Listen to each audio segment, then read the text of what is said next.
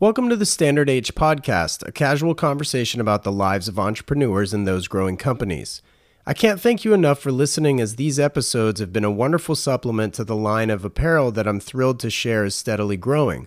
If you like what you hear, please visit standard-h.com and sign up for our email list.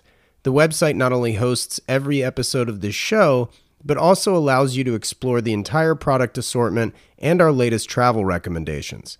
As an email subscriber, you will be the first to receive product release information as well as receive offers no one else is privy to. Just visit standard-h.com for more information. Seeing Standard H worn by a growing number of watch enthusiasts has been incredibly cool to witness, so chances are good if you're listening to this, you're probably an enthusiast already. However, if not, it makes no difference, as Passion Fine Jewelry welcomes everyone into their shop in Solana Beach, California. If you're already in deep, you'll know some of the brands that Tim Jackson and his team carry, which are some of the most highly sought-after independent watch manufacturers sold today. Names like Roger Smith, Grunfeld, Kudoke, Habring, Sarpaneva, and many more. If you can't make it to California, visit PassionFineJewelry.com for their entire offering online. This episode is also brought to you by Cantonment. Cantonment's flagship product, the Kerchief, is a perfect medium between a handkerchief and a bandana, featuring iconic designs such as the Fender Stratocaster and the dashboard of a Volkswagen GTI. These utilitarian cloths are an item that should be a mainstay in your everyday carry. Tuck one in a back pocket or use one as a neckerchief. Visit them at cantonment.co, that's cantonment.co, and use the code STANDARDH in all caps, no spaces, for 20% off everything in their online shop. Now let's get to the show. I met today's guest, Claude Greisler, at a dinner party in New York City during Wind Up Watch Fair, only to realize we shared a few things in common: watches, cars, and an affinity for one former pro skier, Yoon Olsen. Claude is one of the two men behind the boutique watch brand Armin Strom, who manufacture only about 250 pieces a year, and like their watches, Claude is full of exciting details. Much like the Alps where Claude lives, Armin Strom's design language is somewhat arresting in the greatest way possible. What I love about Armin Strom is their display of technical prowess, often on display on both the dial side and through their case backs. As I chat with Claude, I soon realize he has his own technical prowess often on display in the mountains, as someone who enjoys all aspects of alpinism. We discuss the ins and outs of the company, which coincidentally gained its 30th employee the day we recorded this conversation. Further, Armin Strom is among one of the very few companies producing 98% of their movements in-house, which is fascinating, and when it comes to sourcing anything else, rest assured they're using some of the best in the business. Claude walks us through nearly everything that goes into what ends up on your wrist, and it's no joke when it comes to his education and technical capabilities as a watchmaker. You know, making tourbillons, minute repeaters, things like that. I loved hearing about how Claude and his business partner Serge took over Armin Strom, hearing Claude's lineage of watchmakers. His grandparents even made stopwatches for Heuer. My experience with watches couldn't be more different from Claude's, and that's part of the reason I love this hobby. Hearing how his business has evolved and grown just makes me even more happy to be in and around the industry. Claude happens to have some incredible cars and has the stories to back them up, so stay tuned for those because it's a healthy portion of this episode, which is great. I'm your host, Wesley Smith, and you're listening to the Standard H podcast.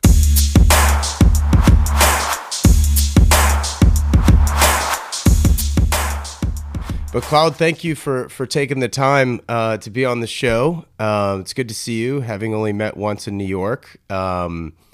I'm excited to learn more about Armin Strom, that's for sure.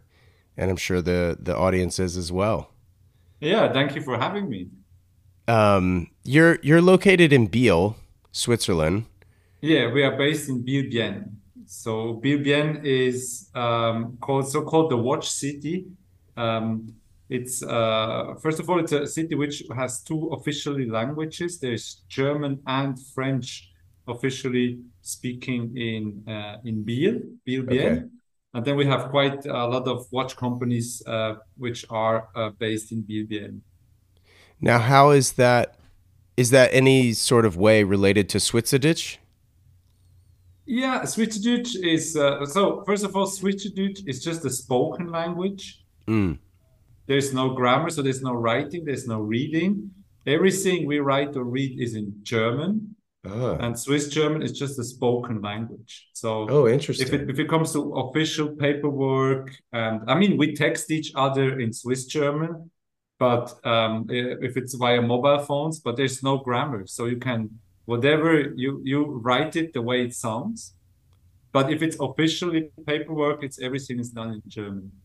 Oh, interesting. I never knew that. Wow, that's incredible. Yeah, I mean, I've been, I guess privy to the language, but I had no idea that there was no grammar, that, it was different in that way. That's interesting. Well, what can you tell me about the town other than, like the watch centric aspects of the town, obviously? Well, the town is based on a very beautiful lake, which is, by the way, very cool for windsurfing. I do a lot of windsurfing. So Oh, it's one of cool. the best lakes in Switzerland where we have the best wind conditions. It's Birbien is an area which is very known for its wine. It's a good wine area. We get a lot of sun in summertime, so it's a very good climate for vineyards. So it's very typical for this region. What kind of wine grows there? Is it like, when I think of like German wines, for example, I think of like Gewürztraminer, or like, some, like a sweeter white. I think that what happens in the wine or what happened in the wine industry, it's what's happening in the watch industry. It's funny because they go away from mass production and they focus on high quality Swiss wine. So if Mm. they have Sauvignon Blanc, they have Chardonnay, they have Pinot Gris, they have Gewürztraminer, so they have all kind of different grapes. There's less volume, but they are all handmade. They really increased the quality of the wine in the last 15 years. Oh, wow. So it really is like watches. Yeah, we have a little bit of Pinot Noir on the red side. There's not many red wines, but mostly it's white wine. Yeah. Gotcha. Gotcha. Well, that's really interesting. Are you into music at all? Me myself, not at all. Oh, really? Okay. No, Serge is really into music. Serge, my business partner, owns one of the biggest music festivals in Switzerland. Oh, wow. But myself, I'm really not. I think that's the only weakness I have is music. Oh, interesting. Because I was kind of wondering, like what was the first concert you ever went to? But I still remember my very first concert was, but it was an Italian. It's Gianna Nannini. It's an Italian artist. Oh, okay. What kind of music is that? That's Italian rock. She was very, very famous in Italy. So it's like the Bruce Springsteen in women for Italy. Oh, wow. Okay. Is that something you're still kind of into? That genre, is rock kind of your vibe, or what else do you listen to? Actually, I I would say rock. Yeah, definitely rock. Yeah. Right. Cool. Well, you mentioned Serge. How did you two meet? So we are both born in Burgdorf. Burgdorf is a small town in the Swiss German part. It's about a 40 minutes drive from Bielbienne, Hmm. and we both grew up in Burgdorf. We were both born 1978, Okay. so we know each other since kindergarten. Oh, cool. Graduated together, college, and then my family background is watchmaking. So my grandparents were already in the watch industry. So for me, it was since I'm very, very young, it was clear that I'm gonna do my studies in the watch business. And Serge was more into marketing and business. So he followed. He's a watch collector because that's his watch background is collecting watches together with his father. And yeah, this is about what we know each other since childhood. Oh, wow. So what do you do in your free time when you're not working? That's so I'm a big outdoor guy. I do a lot of I live in the Bernese Alps. My wife has her runs her own business up in the mountains, and Hmm. so we live in the Alps. We do a lot of mountaineering, climbing, skiing. everything which you can do with a rope and your feet is something we do. And then windsurfing here in Birbien, yeah, that's the thing. This I would say this is the most where I spend the most of the time next to work is Oh, that's amazing. mountaineering and windsurfing. Are you into ice climbing then? Yeah, I do all kind of everything we can do on the mountain is what we do. You say that so nonchalantly, like, oh yeah, sure, ice climbing. Yeah, it's just like walking. No, Oh man. if you spend so much time in the Alps, and it's a paradise. You know, the Swiss Alps, they are so Right. of course they're narrow and everything is close to each other, but the infrastructure is just great. So you can go. We have so many huts, so you spend if you let's say if you have a day off or 2 days off, you walk up to the hut, you sleep in the hut. The next day you summit a mountain, and then yeah, you walk down. It's a lot of glaciers. It's always more fun to ski down than to walk down, of course. But yeah, in summertime, even yeah, mountaineering is a big thing for me. Oh man, that's amazing. Wow. So I've done a little bit of mountaineering just in high school and some kind of early parts of my 20s, but nothing that technical for a long time. I mean, I've snowboarded and things like that, of course, but like in hiking here in California, it's a little different, elevation and terrain. But I would love to go over there and check that out. I have a very good friend that grew up outside of Geneva on the French side in Evian in France. And he lived up in the hills there, and it's just so I've seen those types of mountains before, and I've been among them, but I've never really experienced them in the way that you're discussing. It sounds like an epic adventure waiting to happen.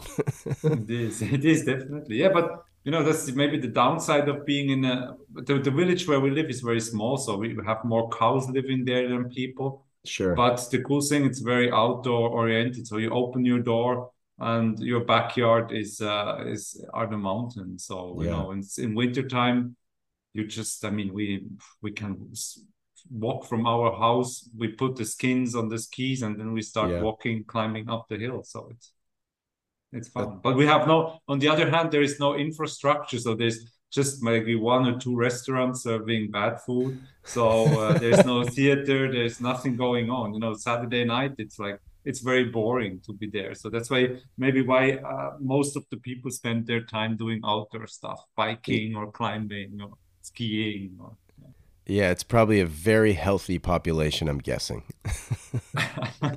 yeah, the people who do spend their time outdoor, yes. Yeah, definitely. Yeah. You That's can't great. compare with New York. You know, this is why I love New York or big cities, but after a while it's too loud, it's too noisy, so I have to leave them after 4 or 5 days. Right. Yeah. Get back into nature. Yeah, I get it. Well, I want to talk a little bit about a lot of bit actually about Arm and Strom because it's a fascinating brand to me. I don't know how much of my audience will know about you guys. I mean, you're obviously not like an enormous company. How many people do work there actually?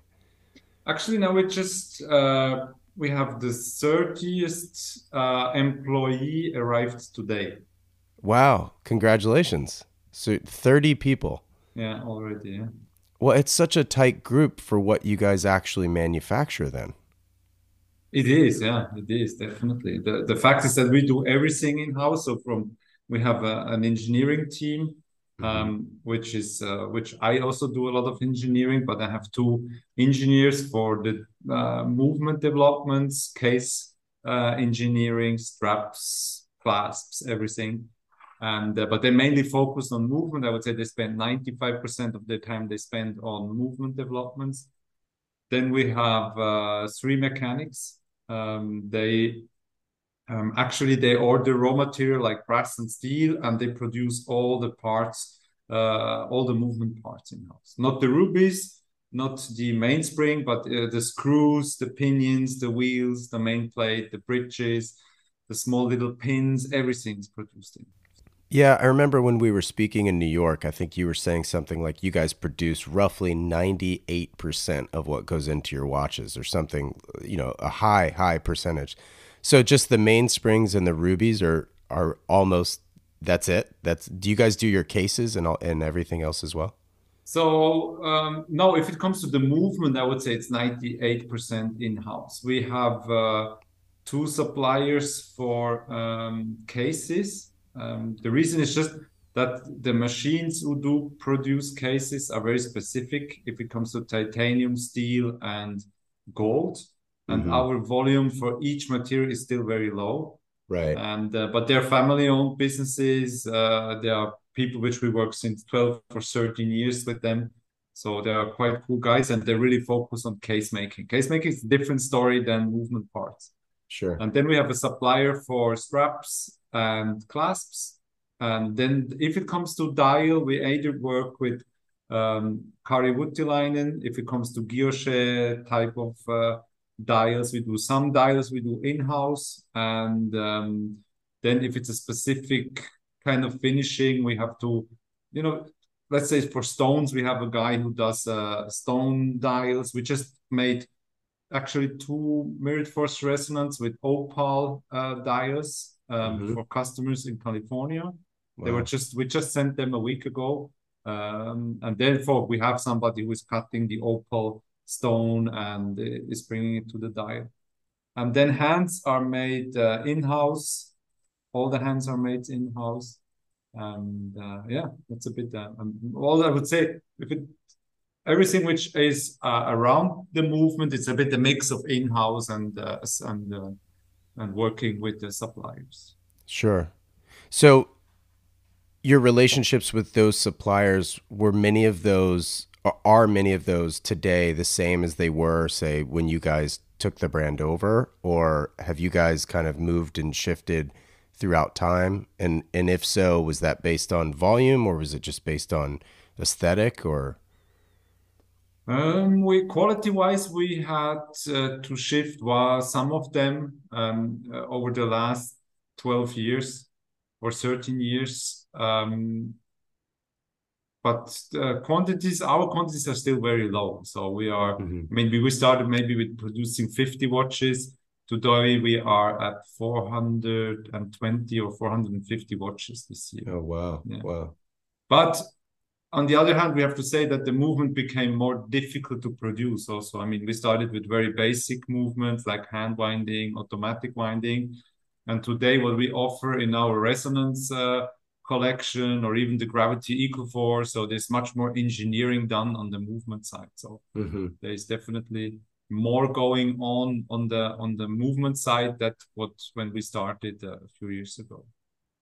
Now, are you a watchmaker yourself as far as Yeah. like certification and stuff goes? Yeah. So So did you?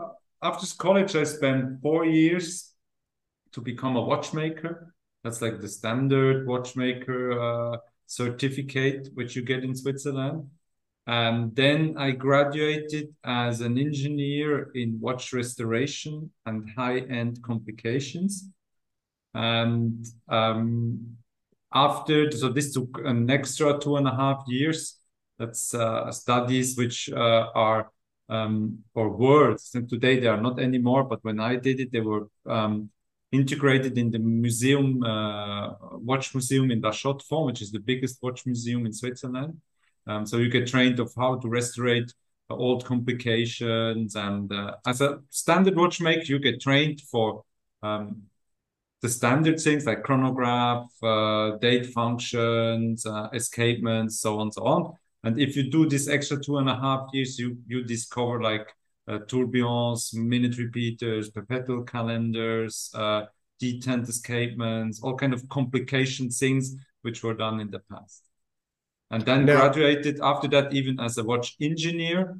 I was very, very curious about three-dimensional developments, and I saw that there's much more opportunities to work as an engineer than to work in watch restoration. So this is I had the chance to graduate as a watch engineer, and then my very first job was also to with a company where I could develop high-end movements. So it was a company who produced high-end complicated movements for several different brands like tourbillon minute repeaters, and things like that.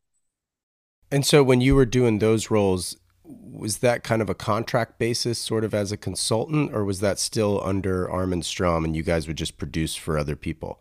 My very first job was not with Armin Strong. That was with Christophe Claret. It's one of the high-end brands. And back in those days, Christophe Claret, this company, were selling tourbillons, producing tourbillons and mini repeaters for brands like Girard-Perregaux, for Ulysse Nardin, for Parmigiani, for several watch brands.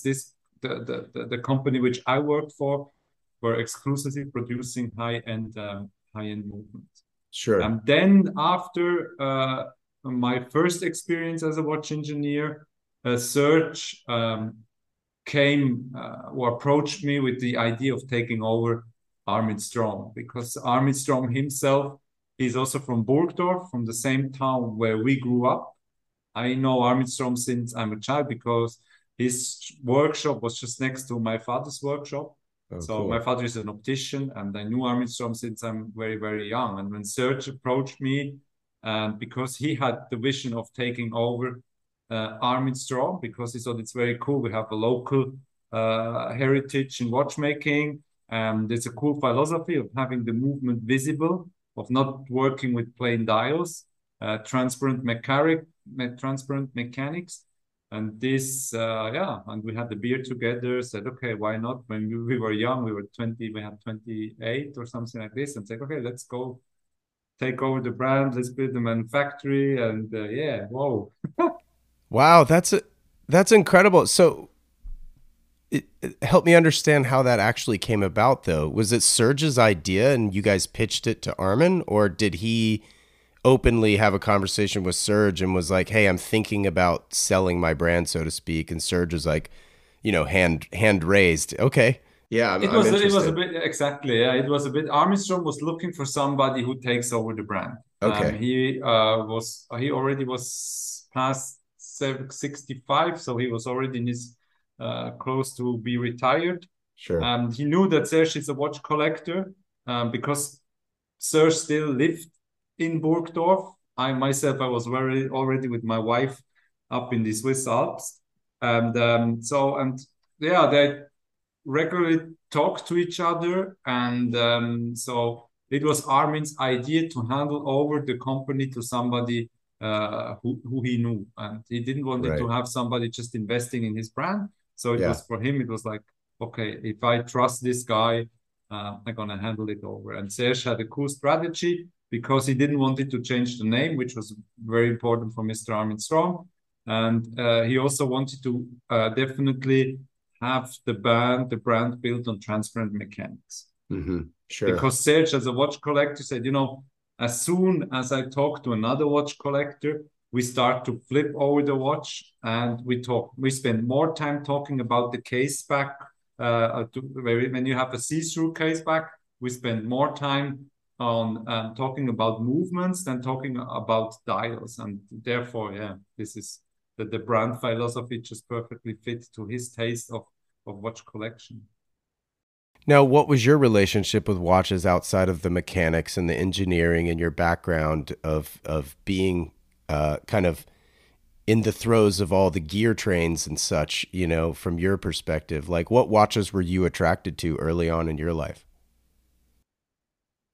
More honestly, always focused on movements and movement parts. And there was my grandparents, they were working after the Second World War. They were working in the watch industry. They assembled stopwatches for hire, and they had their own little small brand. And so and the brand symbol, or what they offered to the retailer, was a cube, a glass cube with all the movement parts inside. And when we were very, very young, like 5, 6 years old, we were always taking this. As soon as we were with our grandparents, we took this glass cube and really enjoyed the three-dimensional art and the parts which were inside. And so the grandmother was very proud of that we enjoy the watchmaking. So as soon as we got older, like 8 or 9, she trained us how to assemble and disassemble the Hoyo watches, the Wow. stopwatches. And so this is how I got in touch in watches. So it was never a purely love for a brand. It was Okay. more really always like movements, how they work, gear trains, barrels, escapements, complications. And I think this is still the way how I buy watches today is more based on the technical side than that I do purely focus on aesthetics. Well, As soon as something is interesting from a movement perspective, it fits to my collection. very cool. So, what was the last watch you purchased? Are you like Roger Smith, where he claims that he can't afford his own watches, basically? So, like, he's always wearing like his Rolex Explorer 1, for example. Like, it looks like you probably have on one of your pieces today, which I want to talk to you later about that because it looks incredible. Um, what was the last watch you bought that was not an Arm& Strong? The last watch, Oh, it must have been a long time ago. no, because no, I bought a few Garmin's for my mountaineering Oh, okay. Yeah, yeah, yeah, yeah. because it's just very useful to have a GPS and to navigate if you get into clouds. Sure. The few of them. Um, God, your life is so much different than mine. maybe I bought a Vulcan alarm clock Oh, wow. just Okay. because of the movement. And I had, yeah, that's maybe, but it's a vintage. I'm kind of vintage collector because I can't afford the watches I would like to purchase today. Um, Oh, I know that feeling. Yeah, I understand that. Yeah, I think the last very cool watch I purchased is a Vulk, but that was not a brand choice. That was really because the movement. I was curious about the movement. Yeah. There's this cricket, the cricket movements they had with this alarm set. They are very cool. They're very easy. So there was a need to have an alarm on the wristwatch, which is I think it's always fun because there's like either watches makers they wanted to improve something, or they offered a solution to a need. And this is sometimes it's a different approach in engineering if you want to bring something further or if you react to a need. And from an engineer perspective, it's completely a different. It's the movement looks completely different. It's like, and sometimes it's nice to have very beautifully built high-end escapements or tourbillons, or Hmm. and on the other hand, it's fun to see these functions which were these mechanics who were built to offer a function. Sure. Well, I want to talk about Armin himself just real quick because I think I heard you say in another interview, perhaps, or maybe it was in New York, that Armin was quite sort of famous in your area and sort of kind of an outgoing guy who drove cool cars and such. So, Yeah, exactly. what can you tell me about him and maybe even some of the cars he drove?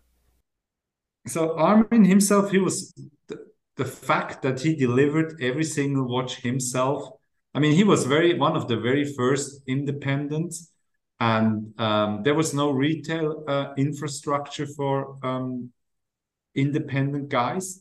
Hmm. So the Armin always said, like, for me, it's easier to handle over a watch in person, take the money, bring the money back, and invest in new watches than handling through retailers and things like this. So I Sure. remember that there was this story that he flew with the Concorde from Paris. He took the train to Paris, took the Concorde to New York, flew back with the same Concorde to Paris, and the same day almost he was back home. So and he delivered the watch and came back with the money. Wow. That is how he became famous. And then he was like, there was another story because Armin also tried to do a little bit of marketing. There was no social media. He didn't have money to invest in print advertising. So one day he thought like, okay, I should do the smallest skeletonized in the world to get in the Guinness Book of World Records. Oh. And this is how he did. So he skeletonized the smallest mechanical movement he could find, fully skeletonized it, called the Guinness Book of World Records and said, "I have a world record. I skeletonized the smallest wristwatch in the world." And so the people came. He got his award and got famous for his award. So and on the other hand, as you mentioned, he drove Jaguar E-Type, and he was quite a character. I mean, I think you have to be a character to be able to be a pioneer in independent watchmaking, because I mean, he was working at his workbench. People called him. He said, "Okay, yeah, I will.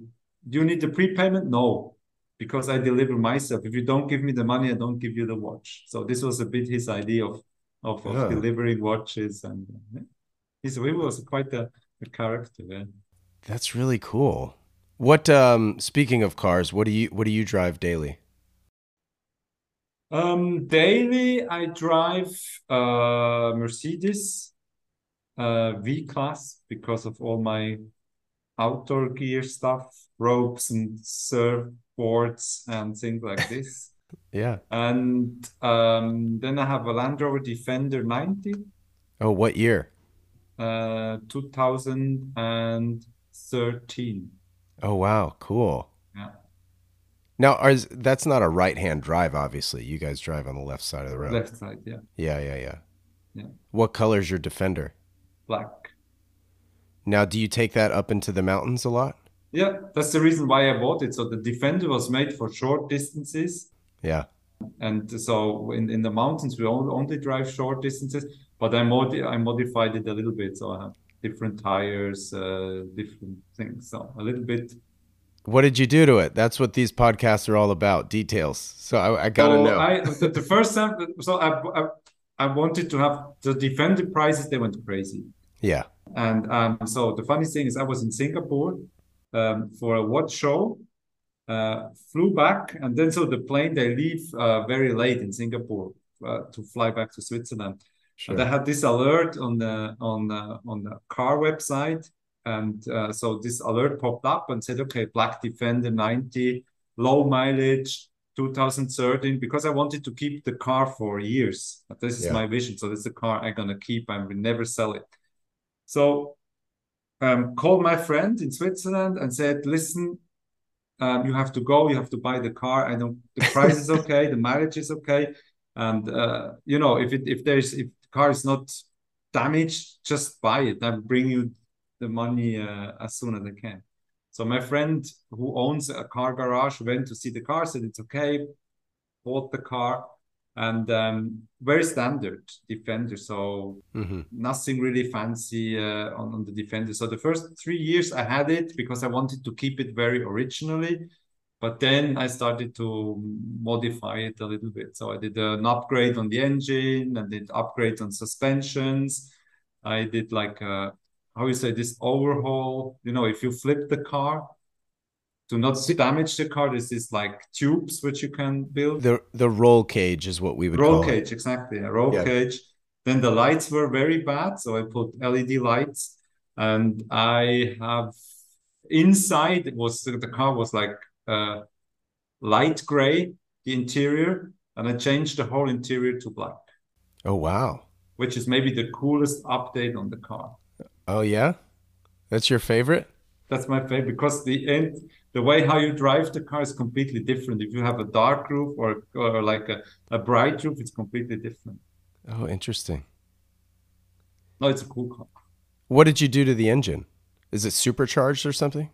No, we are not allowed. So there is a V8 option. I think in the US and in the UK, you can put, I think it's a Corvette, the same engine they use in the Corvette. Oh, like an LS swap? Yeah, yeah, yeah. But this is where in Switzerland they're quite strict. So I just modified, I pimped it. There is a different air filter, some small details on the engine. Now, how is it running? Is it giving you any issues or? No, it's just that. So maybe I shouldn't tell it because someone is listening to what I did. It's not very legal, let's say. Oh, Some oh, illegal modification. we love this at Standard H. We like this. That's one car, and the latest car which I purchased is a Lamborghini Gallardo. Really? Yeah, and so there was the very last Lamborghini Gallardo which was built, was called the Edizione Tecnica Yeah. Superleggera LP 570, and it's the Edizione Tecnica. So the Edizione Tecnica has even more carbon fiber. There's a ceramic brakes on it and everything. And the cool thing is the car was built during the 50th anniversary of the manufacturing. So it has this special number plate.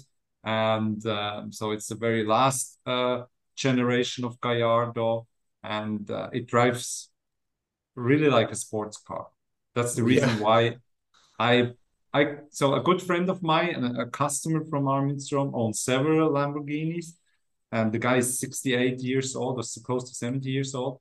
And he offered me to, so I already drove the Gallardo. It was his car, and then he purchased two or three Huracans, and then he said, one day I said, okay, listen, I will surprise my wife and spend a few days in Italy, and can I rent one of your cars? And they said, no, come Oh, on, you don't have to rent them, just take whatever you want. wow. And I said, oh, okay. And he's like, okay, do you want the which Huracan do you want? And I said, like, I personally prefer the Gallardo because it drives so much, it's so much more fun to drive.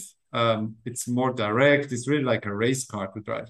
Right. And he said, okay, yeah, it's true, but I'm struggling because with my back, and I have, it's very, for me, it gets difficult to get into the car. And so the car has very, very low mileage. And then I drove back, and my wife fell in love with the car because the Really? engine sound and everything is just amazing. And she said, and so there was this guy. So we slept in a hotel, and so there was a McLaren 720. So it's a 720, I think. 720S. Yeah. 720S was just next to us. And so in the morning, so those guys arrived, we arrived, and the guy from with the McLaren said, congratulations to your car. It's an amazing car.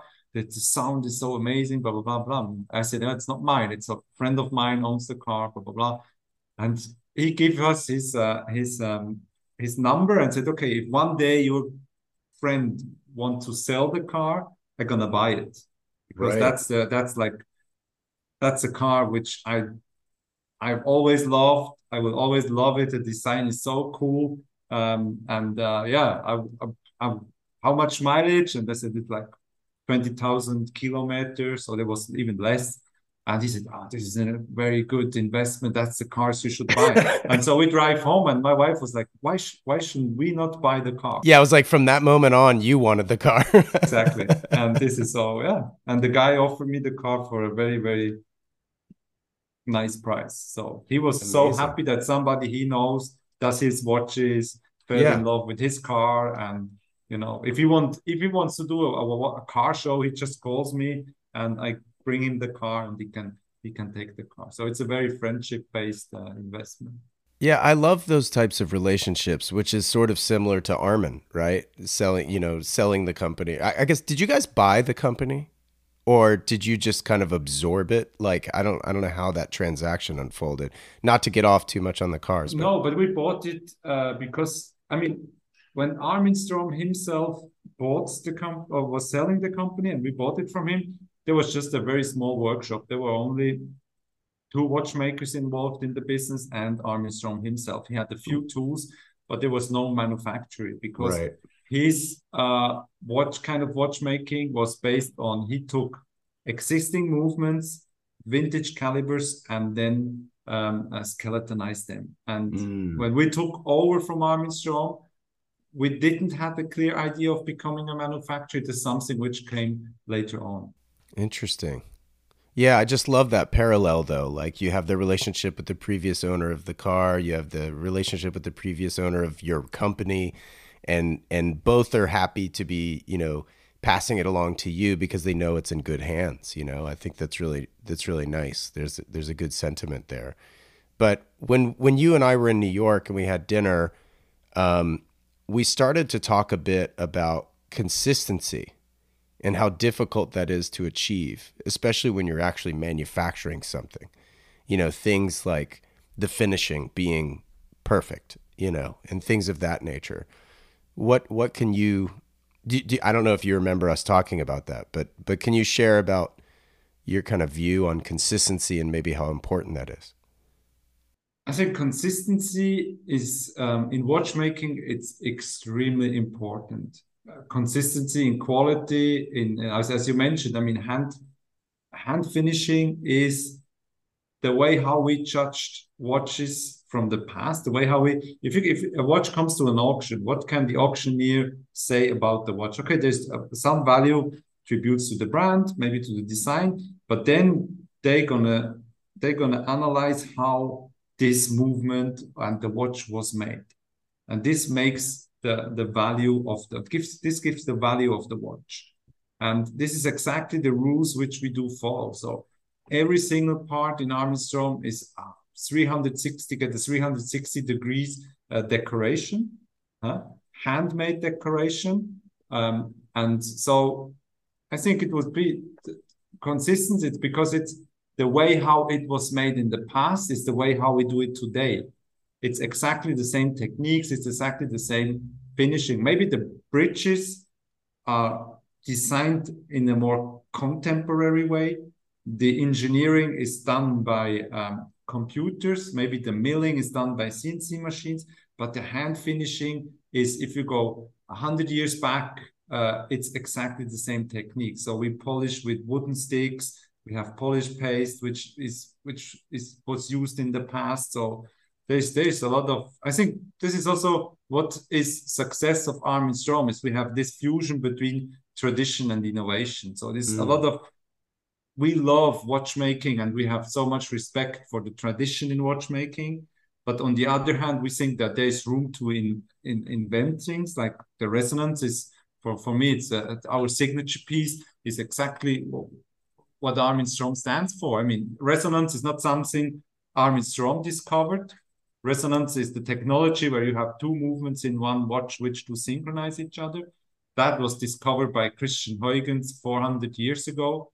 Incredible. And then a lot of big watchmakers like Abraham Louis Breguet, Antti Janvier, or François-Paul Journe worked on resonance.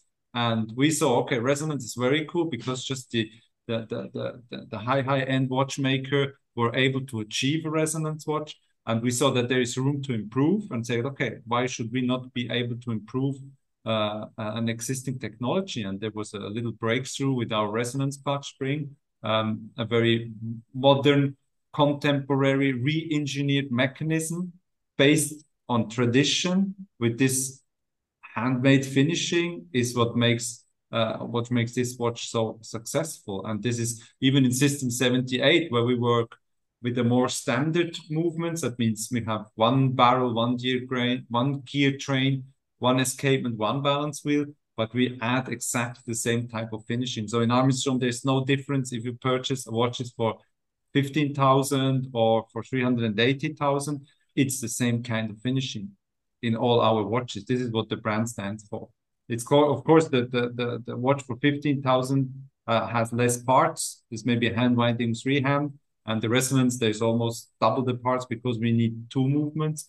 But yeah, this is what drives the company. Oh, it's beautiful. What piece are you most proud of? I would say for now, every watch has something which I'm extremely proud of. Resonance was definitely a breakthrough for the company. It's also we got the brand got much more recognition on the market in the collectors communities, and yeah. So you had your 30th employee start today, which is a funny coincidence. You're surrounded by all these other brands in Switzerland and watches and manufacturers and such. Do you find your employees by seeking them out from other brands, or do you find that they kind of jump ship, so to speak, to work with Arm& Strom? And how does that tarnish or affect your reputation there? No, think, 30 people is a very low quantity. In BLBN, we have Rolex Movement Manufacturing. Incredible. And Rolex, they have 3,000 employees just working for their movement production. The watches, they are assembled in Geneva. They get the dials, the hands, the cases, everything's made in Geneva, but the movement production for Rolex is in BLBN. Just next to us is Omega. I think they have 200 or close to 200 watchmakers. So there are many, many watchmakers, people who do work for the watch industry in BLBN. But there's not many companies offering, or there's only Armstrong offering this high-end watchmaking, everything manufactured, hand decorated, handmade. And I think this is what makes Armstrong very attractive in this field of big brands. And so, Sure. we have our watchmakers who, some of them, I think 1, 2, 3, 4, 5 of them, they got trained by Rolex and they have friends in Rolex. And, Yeah. if we need somebody, we are in a lucky position that for now, even when it's difficult to get people, there's always people who want to work for Armstrong. Yeah, I mean, I think it's really interesting because obviously Rolex and Omega aren't really known for their finishing, so to speak, right? Like you are, and Laurent Ferrier might be, and all these other, smaller brands, and FP Journe and of the like. So it makes all this it makes all the sense in the world that they would leave a brand like Rolex to go work with you because they're being more celebrated, right? Yeah, yeah. If they have this passion for watchmaking, there Sure. is this is always a bit regional. Not everybody who is working in the watch industry is passionate about watches. There's also a reason people have to work to get their salaries, to get the bills paid. Sure. But if it comes to, if a young watchmaker is talented, is motivated, of course he will get bored in assembling the same movement the whole day. It's good to have this experience for a short period of time. Mm-hmm. But then what we see, if they get if they have like 5, 6, 7 years of practice time, then most of them, they do like the decision of age staying in a big company and try to grow in a big company to become a head of or whatever. Or if they're really into watchmaking, of course, they were looking for a small brand and working more on finishings and assembling a resonance is much more cool than assembling just a standard chronograph. Yeah, sure. Yeah, that makes sense. But they have to be passionate. I think this is also something which you feel if it comes to Armin Strong. We always talk about watches. We always talk about how could we do things better. We always have lunch together. Even if a coffee break, we talk about, most of the time we talk about watches, and that's a cool thing in Armstrong. Everybody's really fully motivated and is passionate about watches. That's great. No, I love that. How often do you guys kind of branch out from Mr. Strom's design language? Like, is there anything aesthetically, because of the ethos of the brand, where it's the movement's being viewed both through the front sapphire, and the case back, and hence the 360-degree finishing that you guys kind of have to do to a certain degree. Is there any sort of design or aesthetic evolution that you guys have brought forth, or have you always sort of stuck to Armin's original sort of design ethos? No, I would say design-wise, one of the biggest, since we became a manufacturer, we work with a lot of off-center time indications. To also, it was at the very beginning, it was to prove that we do our own movements, because mass-produced movements always have the hands in the center. And if you want to go off-center and having a micro rotor visible on the dial side of the barrel, so you have to manufacture your own movement. And we were so proud that we said, okay, let's change the very classic approach of a watch of having the hands in the center to also bring movement parts more on the display. Sure. I think this is maybe the biggest difference because Armstrong, he didn't have the opportunity to produce his own movements. I That's see. maybe one of the biggest things. But yeah, in time it has changed a lot, I would say. From a very he had a very, very classic approach because his finishing, the engravings and everything were extremely classical. And also he didn't have this momentum or just the chance to improve.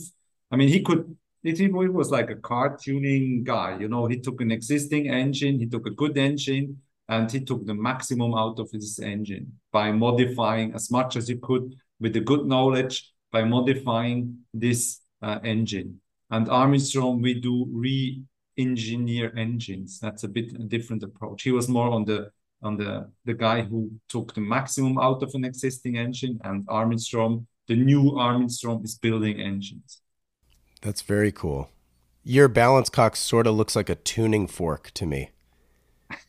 So has that been the way that it always has been in Armin Strom because of his skeletonizing or skeletonization, I guess you could say, or is that is that Serge and his music affiliation? No, it's a bit. It belongs a bit to our especially in System 78, we have this design language on our bridges. And because my design inspiration is driven by a German industrial designer, and he always said, like, okay, you know, good design has to be honest, and good Mm, design has to be long living.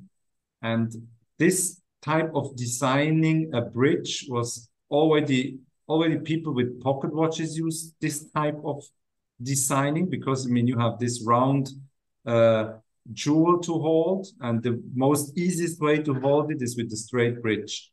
sure. Of course, the bridge is skeletonized, belongs to our philosophy. It's hand finished, it's hand beveled, so on. But it's a long living design, and I think I personally strongly believe that the watch has to be long living, and because if I want to purchase a watch today, the watch should be nice even in 10, 12, or 15 years. So this is why it's a bit has this design language, a very contemporary but long living design language. Oh, I love that. So when you're collaborating with the likes of, say, Collective Horology, which is obviously how we met, what can you say or can you walk us through those initial conversations that maybe you had with Asher and Gabe with regards to how you guys could come together and put your minds in the same room and design something cool? So first when we met, we got a lot of people asking for doing special editions Sure. but when we met those guys, the collective boys, we saw that they have a passion for watches, a real passion. It's not about business. It's about they wanted to do a watch with Armin Strong Right. because they love independent brands. Mm-hmm. They have a very nice watch collection. They really knew what they are talking about. So let's say, okay, straight away when we met them, we said, okay, we share the same philosophy in the watch business. So we said, okay, we were convinced that we can do something together. And then we were looking for inspiration, and Asher and Gabe gave me three visions of how a gravity equal force could look like. One of the visions was like a technical outdoor gear interpretation. And Right. as soon as I saw this one, the other two they were already gone because Yeah. it's exactly my world. Yeah. So yeah, it was very from there. It was very easygoing. I think we had the same. I mean, they have their passion for. They collect knives, which I also have like this outdoor use. It's useful to have a good knife when you're outdoor. And there's also like if you're a little bit closer into how people do manufacture knives, so they have some different shapes and very this technical approach. Same with my tech gear. You know, there's a lot of cutouts, a lot of skeletonization to make Yeah. things lighter, Lighter. and Yeah. yeah, and it was quite. I was surprised. It was very. I wouldn't say it was easy because I wanted to, if it's your thing which you the outdoor world is very, very your thing. So you want to make sure that you get the maximum out of it. But as soon as when I was able to present the first few drawings, I was pretty sure that it will be killer. And they both agreed from beginning, and we did some small modifications like colors, and from there it was yeah. I think it's an amazing piece. Honestly, I'm very, very proud of this. Very first time we used titanium in case That's right. in Gravity Equal Force, and then the bridges with the cutouts. I think the plate. There's so much things going on. It's not the plate underneath. It's not. It doesn't take room because it's dark. But on the other hand, you can explore so many little details. If you have a closer look, like there's this guilloche type, there's Right. also some open work pockets to make the main plate lighter. And yeah, there's a lot of things going on. Yeah, I feel like good watch design, at least in my opinion, you continue to notice new things about it, either on the dial side or the reverse side. Um, and I only handled your watch for a matter of like I don't know, 2 minutes, and it was like my eyes were just going everywhere. Just Yeah. enthralled with the design. Who came up with the color, the specific green? I think the green was Gap and Asher's idea to add the green as a color Mm-hmm. because it's from a maybe I was a bit more into maybe a little bit too colorful, Oh, and then it was very cool to yeah to have to design a little bit more on the calm side than on right, the very, very shiny bright side. right. It's long living, it's green is popular color. Green goes with blue, green goes with brown, green goes with black. I think Sure. it's a very easy, it's easy to combine the green watch when you go out, whatever Yeah. you wear, it fits to it. There's blue and green, which do fits to almost all other colors. Yeah, I agree. They're very versatile colors for sure.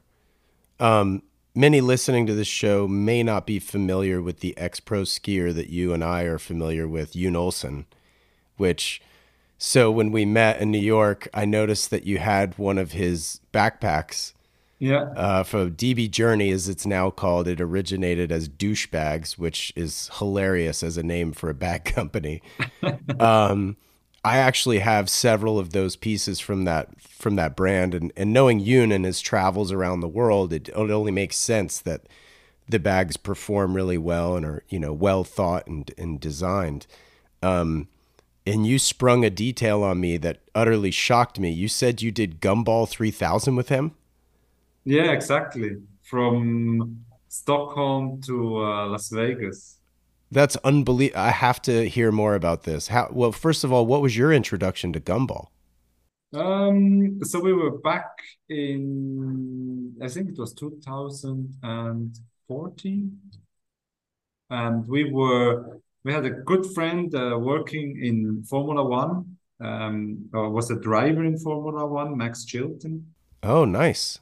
Max Chilton knew a guy who was involved with Gumball, and the fact is that we had a relationship with Max brought us to meet Maximilian Cooper, the owner of Gumball, Mm-hmm. and we he's a watch fan, Maximilian Cooper, Mm-hmm. and never heard about Armin Strong.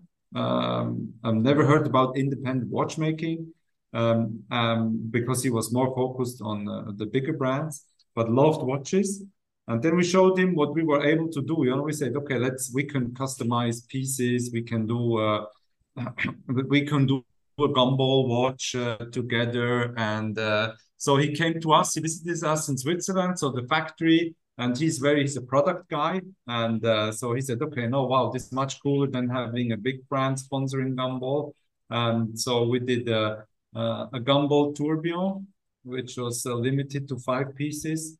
And we did a double barrel gumball watch with like carbon fiber. and we did an entry level gumball Stockholm to Vegas watch. And then our goal was a bit to also use Gumball as a platform to showcase our watches. So, but we were, we were building up the factory and didn't had uh, money to buy a race car or a sports car. But thanks to the relationship that we have in with the what we have with the car industry, there was Tech Art, this Oh, sure. Yeah. tuning company. They do like body kits and stuff. Yeah, exactly. They offered us a 911 Turbo, completely rebuilt by Tech Art to do the Wow. race. Oh, because my next question was what car were you in? But that sounds like an incredible car. Yeah, it was an incredible car. Yeah. Wow. Unfortunately, we broke it in between LA and Vegas. Just before entering into Death Valley, the stone hit the radiator, and really, it was like somebody was shooting into the radiator. So we lost all the liquids, the cooling liquids, Right. and then we had to transport the car, bring the car somehow to back to Vegas. Unbelievable. That's so unfortunate because you were so close to the finish. We were close to the finish, yeah. But it was fun. We Wow. met a lot of police guys, which were very curious about what kind of car we drive. There was even it was a fun story because there was one guy, the police officer. He was from LA, and he was totally aware of Gumball because his wife is a producer of something, and his wife is driving an Aventador, No and it was fun. And the guy, because we had a meeting in Vegas, a presentation of our watches, and so the guy drove, searched an airport which was very close by, offered him a burger and fries. Well, it took care of him that he could catch a flight to be on time in Vegas, and I was sitting at the highway and waiting for a guy picking up the car. Yeah. Oh man, that's brilliant. Wow, that's incredible. That was fun. I mean, we did Stockholm, Oslo, Copenhagen, Amsterdam, and then Right. from Amsterdam we took the plane. We were loading all the cars into the plane, flew to Reno, had to wait till they unload all the cars, and then drove from Reno to San Francisco, from San Francisco to LA, and from LA to Vegas. Wow, that's incredible. What does something like that cost? Like if you wanted to participate, how much is that? I don't know exactly. That was we got an invitation as the fact is that we did some watches for them. Sure. We got invited, but I think it's something between I guess today it's something like close to 20,000 per car or something. Wow. Wow.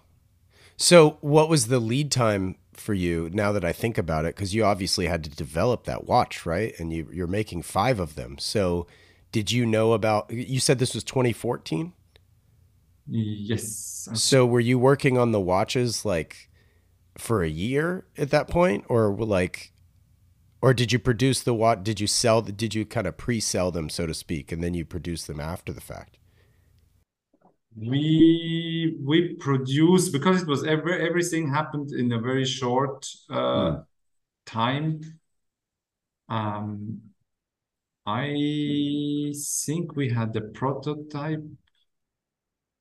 We had three prototypes with us during the rally, Hmm. and then we delivered um,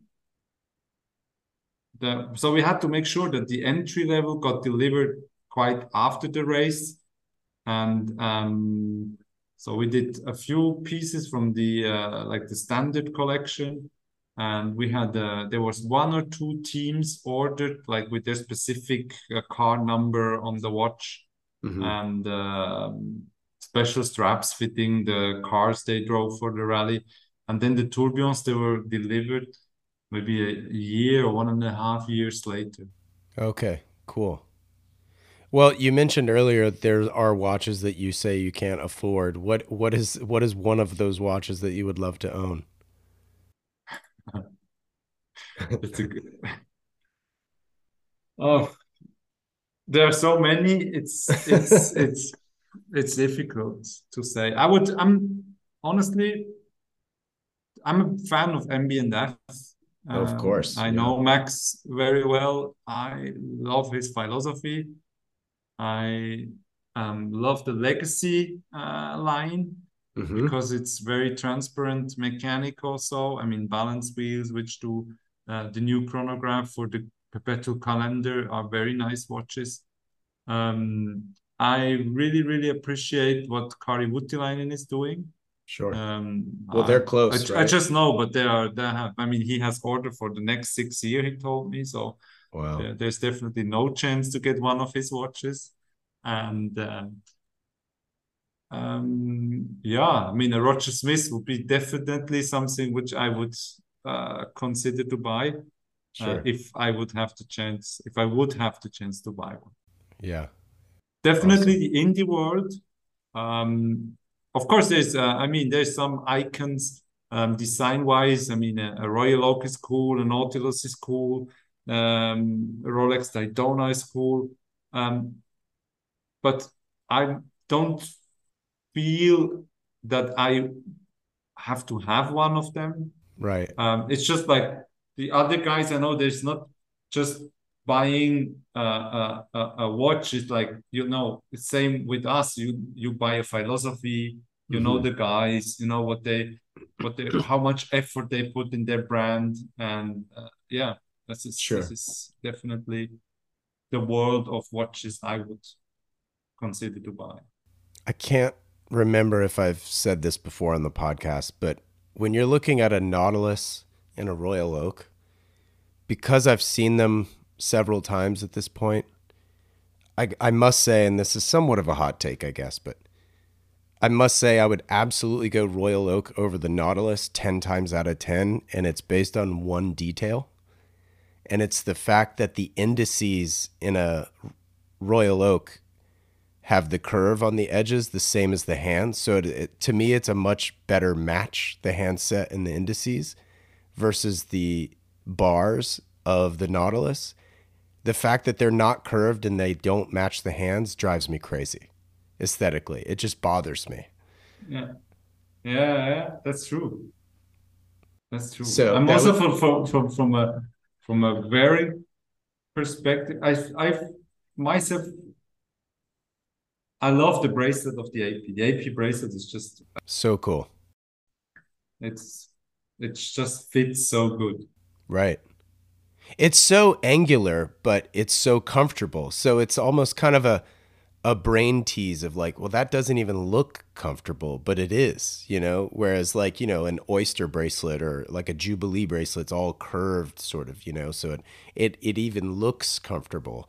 Whereas like the Royal Oak looks like, oh man, that might not be that comfortable, but it But it is. is, yeah. And that's what I love the little surprise, right? That watches can offer in that sense. All right, well, for the last little bit to wrap up, let's talk about what's on your wrist currently. But on my wrist is the very first mirrored force resonance, um, which we came out in 2016 with the first resonance, and that's the prototype of that's number 00 of the first 50 watches we did. Mm. Oh, so the one on your wrist is number 00. That's what you're saying? Yeah, yeah, that's the prototype of the actual series. You'll have to send me a photo of that so I can share it when we promote this episode. Yeah, Like, like I think if you a go on my proper Instagram, photograph. Yeah. if you go on my Instagram, there are many good pictures of this because it's the watch I wear daily Oh, amazing. most of the time. Yeah. It's a white dial. Sorry, it's not on the Yeah, screen currently. yeah, Cool. That's so good looking. I love it. All right. Well, I'll seek out those photos later. But Claude, thank you so much for your time. I'm glad we got to do this. I really appreciate it. yeah. Thank you. It was fun to talk about Armin Strom and all those things, cars, and it's always fun. Yeah, I want to see your Defender as well because I'm obsessed. So I do a watch box called the Defender Watch Box, and it's named after the Land Rover Defender. Okay. And Okay, so I'll send you a picture. yeah. I will do that. All right. Well, listen, have a great evening given the time difference. I'm just starting my day. I'm almost through my first cup of coffee. So, all right. Well, we'll speak soon. I appreciate it once again. Thank you. Okay. That's very cool. All right. Bye-bye. Bye-bye. This wraps up this episode of the Standard Age podcast. If you like what you heard, I'd love it if you'd share it with a friend or two. And if you have a moment, please rate and review the show as it helps others discover these episodes. It absolutely helps far more than you realize.